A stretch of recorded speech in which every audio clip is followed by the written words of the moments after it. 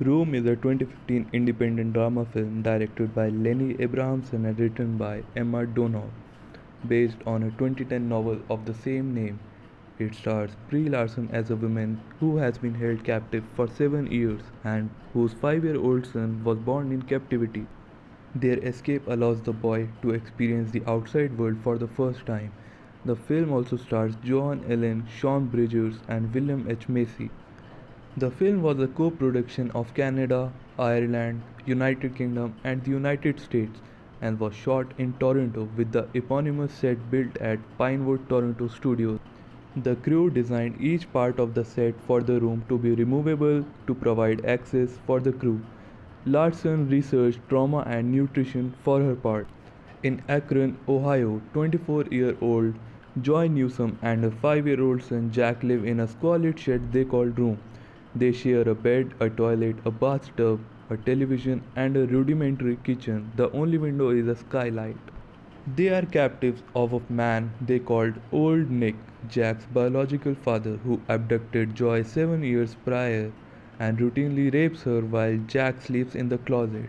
She tries to stay optimistic for her son but suffers from malnutrition and depression. She allows Jack to believe that only room and its content are real and the rest of the world exists only on television. Old Nick tells Joy that he has lost his job and threatens that he may not be able to afford for their supplies in the future.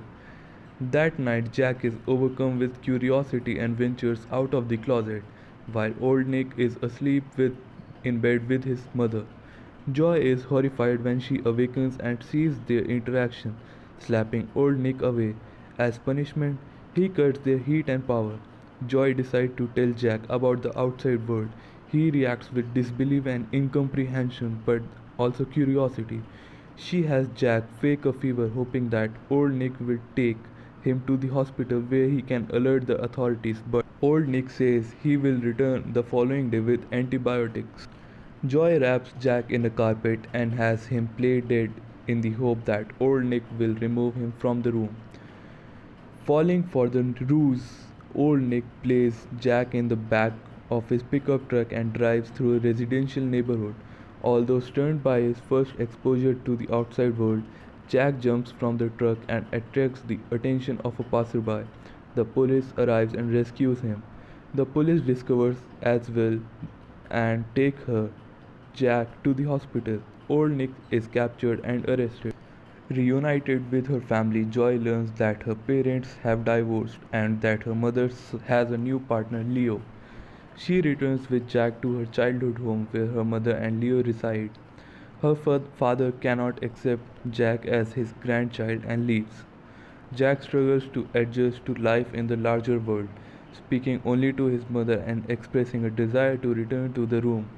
Joy struggles with anger and depression, lashing out at her mother and becoming worried about Jack's lack of interaction with real things. At the suggestion of family's lawyer, Joy agrees to a television interview but becomes upset when the interviewer questions her decision to keep the newborn Jack instead of asking Old Nick to take him to a hospital. Overwhelmed with guilt, she attempts suicide. Jack finds her unconscious in the bathroom and she is admitted to a hospital. Jack misses his mother but begins to settle into his new life. He bonds with his new family, meets Leo's dog Seamus, and makes friends with a boy his age. Believing his long hair will give Joy the strength she needs to recover, Jack has his grandmother cut it for him so he can send it to her.